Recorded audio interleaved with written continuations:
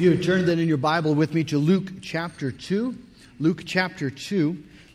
We're going to begin reading in verse 8 and read through verse 20. Luke 2, verse 8 through verse 20.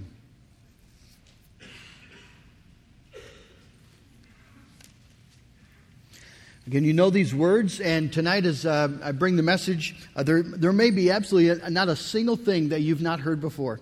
But Peter and Paul, they both will say, I write to remind you these things. God has a good purpose, brothers and sisters, in calling us back again and again to the basic truths, the wonderful truth of the gospel of what God has done for us in Jesus Christ. And so just really encourage you tonight to keep your ears open and the eyes of your heart open so that you can receive in a particular way tonight God's good news for you. Luke chapter 2, let's begin reading in verse 8. And in the same region there were shepherds out in the field keeping watch over their flock by night. And an angel of the Lord appeared to them, and the glory of the Lord shone around them, and they were filled with fear. And the angel said to them, Fear not, for behold, I bring you good news of great joy that will be for all the people. For unto you is born this day in the city of David a Savior, who is Christ the Lord. And this will be a sign for you. You will find a baby wrapped in swaddling cloths and lying in a manger. And suddenly there was with the angel a multitude of the heavenly host praising God and saying, Glory to God in the highest, and on earth peace among those with whom he is pleased. When the angels went away from them into heaven, the shepherds said to one another, Let us go over to Bethlehem and see this thing that has happened, which the Lord has made known to us. And they went with haste and found Mary and Joseph and the baby lying in a manger. And when they saw it, they made known the saying that had been told them concerning this child. All who heard it wondered at what the shepherds told them. But Mary treasured up all these things, pondering them in her heart. And the shepherds returned, glorifying and praising God for all they had heard and seen as it had been told them. Let's ask the Lord to bless His word. Oh God in heaven, your word is living, it's dynamic, it is such precious good news.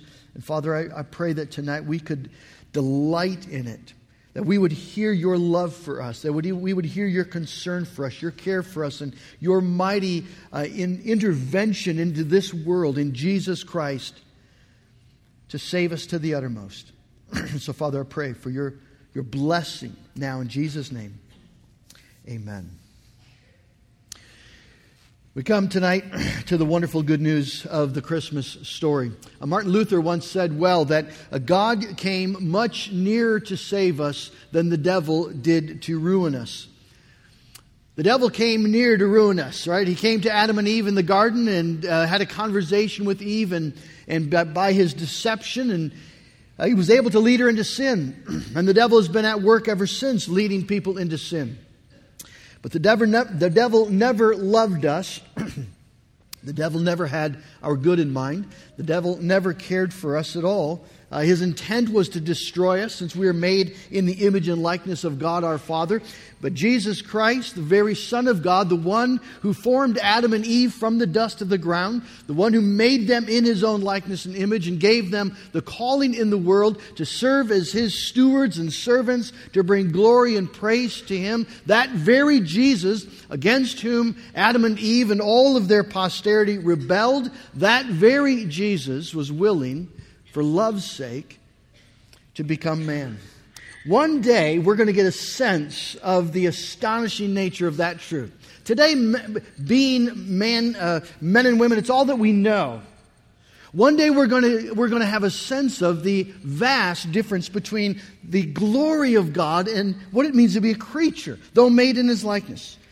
But Luke comes tonight and gives us this story so that we might know that God came so much nearer to save us than the devil ever did to ruin us. Tonight I'm going to look at just basic things again tonight. The basic story, the basic realities. We're going to see the shepherds, the reality of sin. We're going to see in the appearing of the angels the reality of God, the reality of holiness. And we're going to see then in the angel song the reality of the gospel. The reality of glory to God because of His grace for people like you and me. I've said this before. I'm not going to take a great deal of time with it. But when we hear that the angels appeared one night to shepherds as they were watching their flock by night, again, it sounds very nice to us. It sounds very idyllic. We've seen the pictures, maybe the paintings, whatever, and we have a sense that we know what this is about. Again, a first century reader would have been, particularly a pious reader, would have been immediately surprised, maybe perplexed. This morning we talked about the scandal of grace. Well, here's the scandal of grace writ large once again over the pages of our Bible, because shepherds were not the sorts of people that angels should be appearing to. There are other good options. There are godly men like Nicodemus, right? A leader, religious leader, and a good man, a man who understands all the prophecies of the Old Testament. Someone who's been praying for and looking for the Messiah. The shepherds are not, in most likelihood, are not looking for the Messiah. Shepherds, if you remember, were the sort of the gypsy class, if you know what that's like. They're the nobodies of this world. Jewish rabbis had officially classified shepherds as thieves and cheats. Pharisees taught that a pious person would never buy wool or milk or meat from a shepherd, because you're probably buying stolen goods. A rabbinical writing of the day states no position in the world is as despised as that of a shepherd. They're like mafia. They're gang. They're just not folks that are pious. They're not godly people. They're not on that hillside longing for the Messiah to appear. And so here again we find God doing the unexpected, doing what we would never have imagined. God is going to make known the most significant redemptive action in the history of the world. Nothing comes close.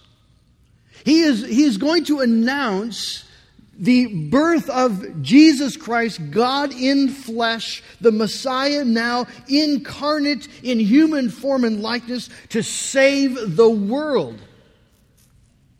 And He announces it to shepherds, to gang members, to the mafia, whatever. What you just think of bad guys? That's the shepherds. Now, why would God do that? What is it about God that we see this propensity to go to the nobodies, to go to not just the people who are somewhat stained and who've made a mess of things. Why the shepherds? And I think the only answer is because God is intent to reveal His glory. God wants people to see the glory of His full, free, forgiving grace. That Jesus is coming as a Savior for sinners. And God is delighted in that message. And God is doing everything that He can to make clear that message. Jesus is not coming to help the moral people. He's not coming to help those who don't need a physician. He's come for dead people. He's come for people who can't possibly rescue themselves. People who've blown it on every level, in every way. People who have no chance of rectifying their moral status or their position before God. Who are under the law, under the judgment of the law, condemned to death and cannot fix it. God says, those are the ones I want to announce this to. They'll get it. They'll understand.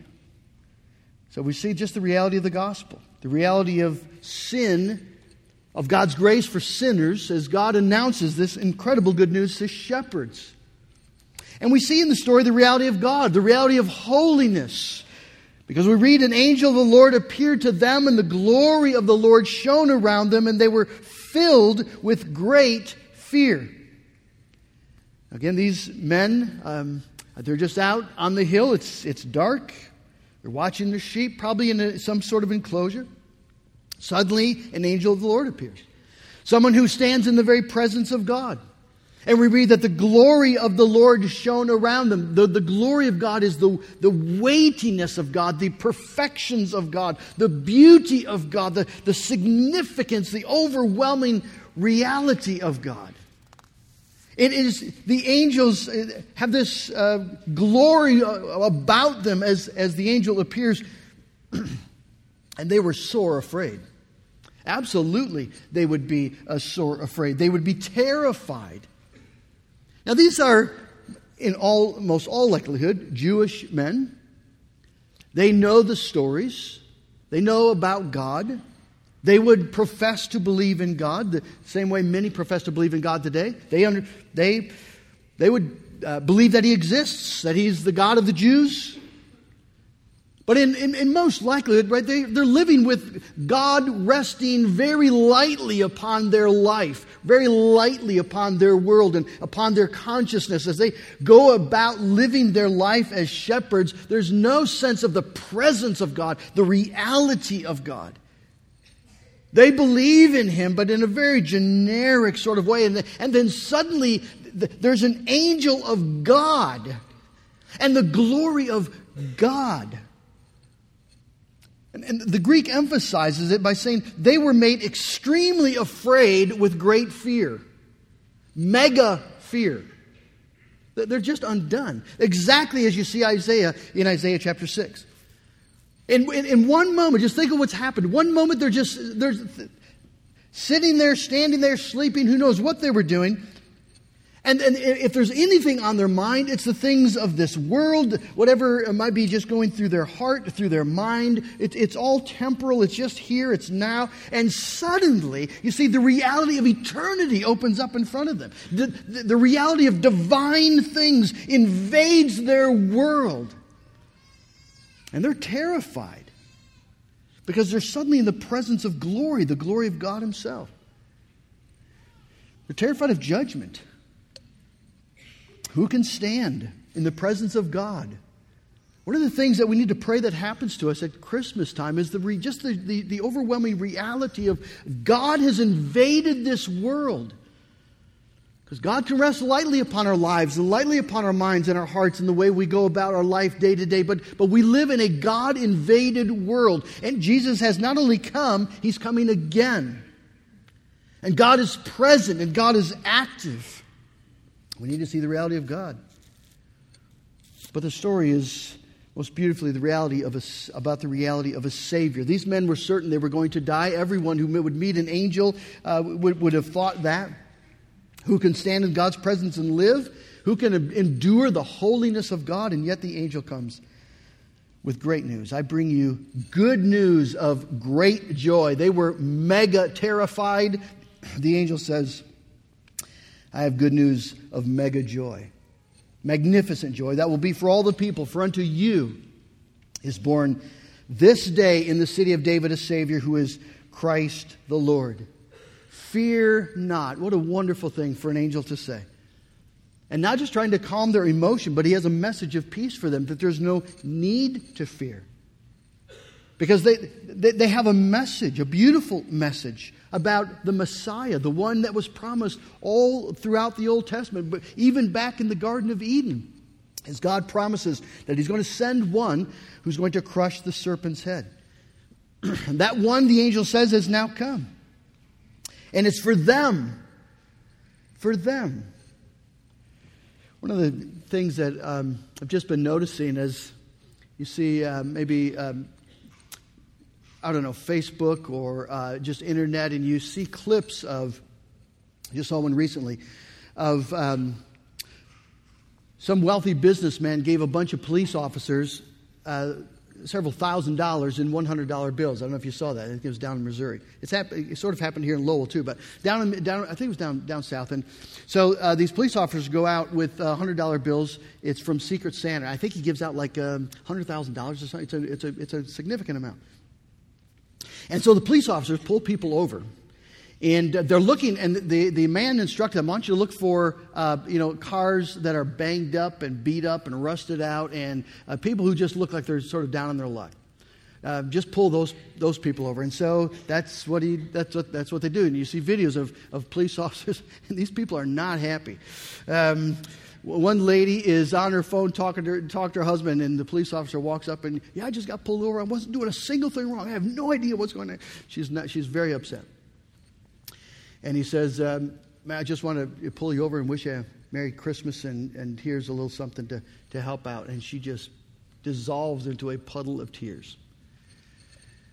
And that's what happened just all over. I mean, people would just, some are saying, you just saved my Christmas. And others are saying, they're just overwhelmed at this utterly unexpected gift of $100. But because you see, what were they expecting? They were expecting a ticket. They were expecting, the headlight's been out for 2 months, and I've been meaning to get it fixed, and I'm getting pulled over, and I always speed down this road, and I know I didn't stop at the stop sign, and who knows, maybe there's a warrant out for their arrest. Who knows, right? They're expecting judgment. But they don't get judgment. They get a $100 bill and a Merry Christmas. These shepherds are not expecting good news. An angel is shown, and they're full of sin. They know that they're sinful. They know what they deserve. And yet the angel comes with this incredible good news of great joy that a Savior is born to you. You realize that if an angel would show right now, that our response would be identical? If an angel of God would appear, and you knowing who you are, and knowing what you've done, and knowing what you've said, and knowing what you've thought, and knowing how you failed, if an angel of God appeared and the glory of God was all around, do you think you just run up and give him a hug? Gabriel, you would not. You would not. You would be filled with great fear. God has invaded your life. God is here. Holiness is present. And yet, friends, it is exactly there that God speaks to you. When you see your sin, you know your sin, you know your failure, you understand that you don't deserve grace, and yet God pours grace all over you in Jesus Christ, in this glorious good news. What a precious story for sinners. And we want to believe it's true. Keller has this. I love this quote. Tim Keller writes, "Why do fairy tales like Beauty and the Beast and myth stories like Lord of the Rings have such cultural staying power? Why are these stories passed on from generation to generation? Because they speak of things we hope for and things we wish were true. Everyone understands that the Beauty and the Beast didn't actually happen, but we hope that the story it tells is true. We hope that no matter how disfigured we are by our sins and our past, that there is the possibility of glorious redemption through the love of another.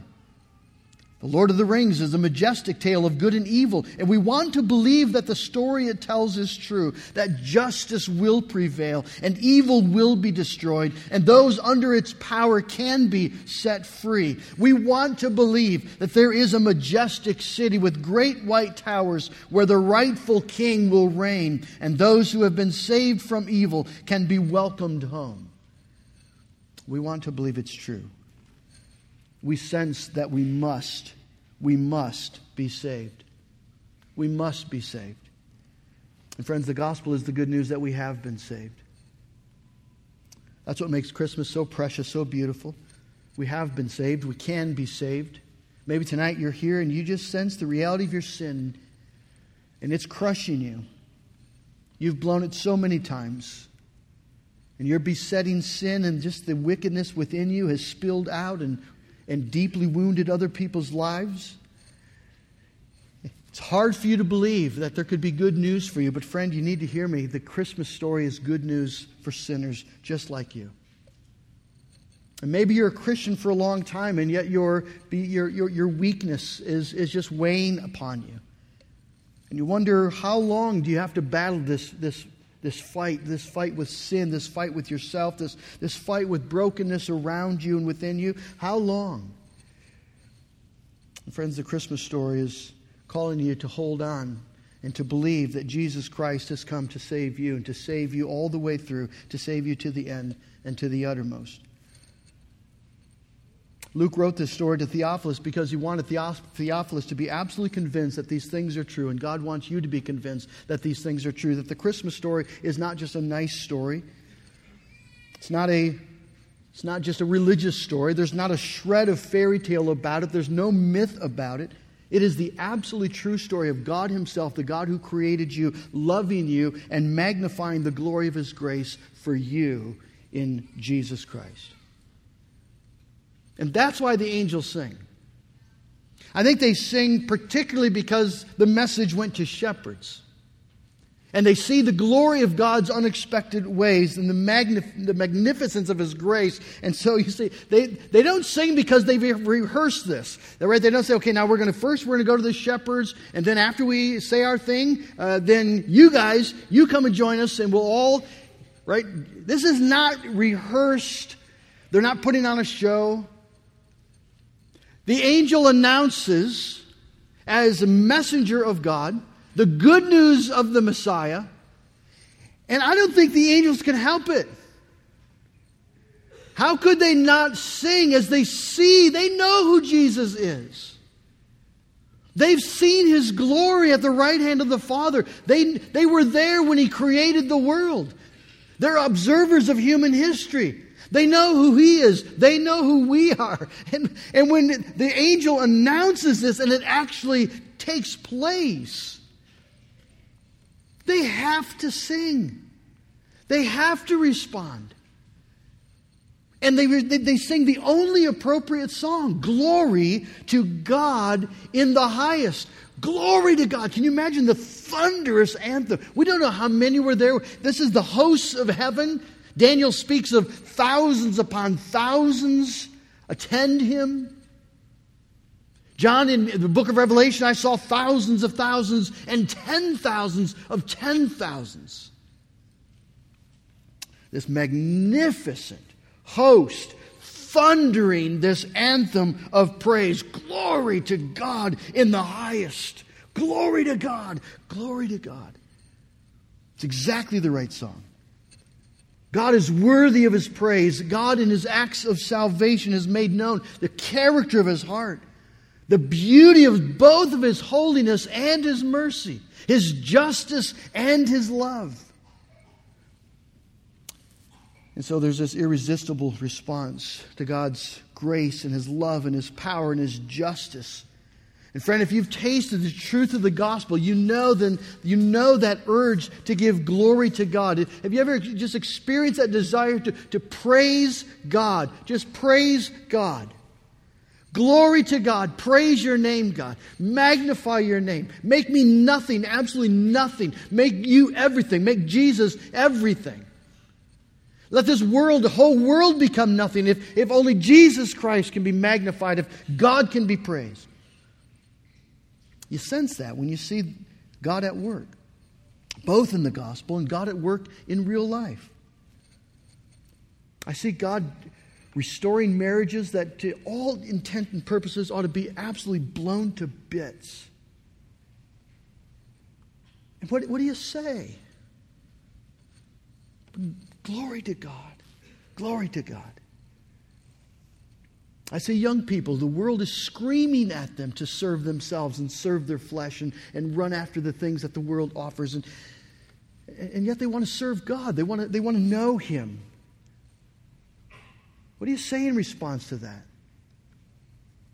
But glory to God. I see people who were willing to leave a church that they love to go and plant another church and take up that hard work of church planting and losing things in the process.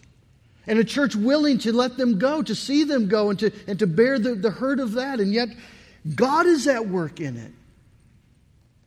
God's at work. I received a letter just this week from someone who known for a while, he's a member here.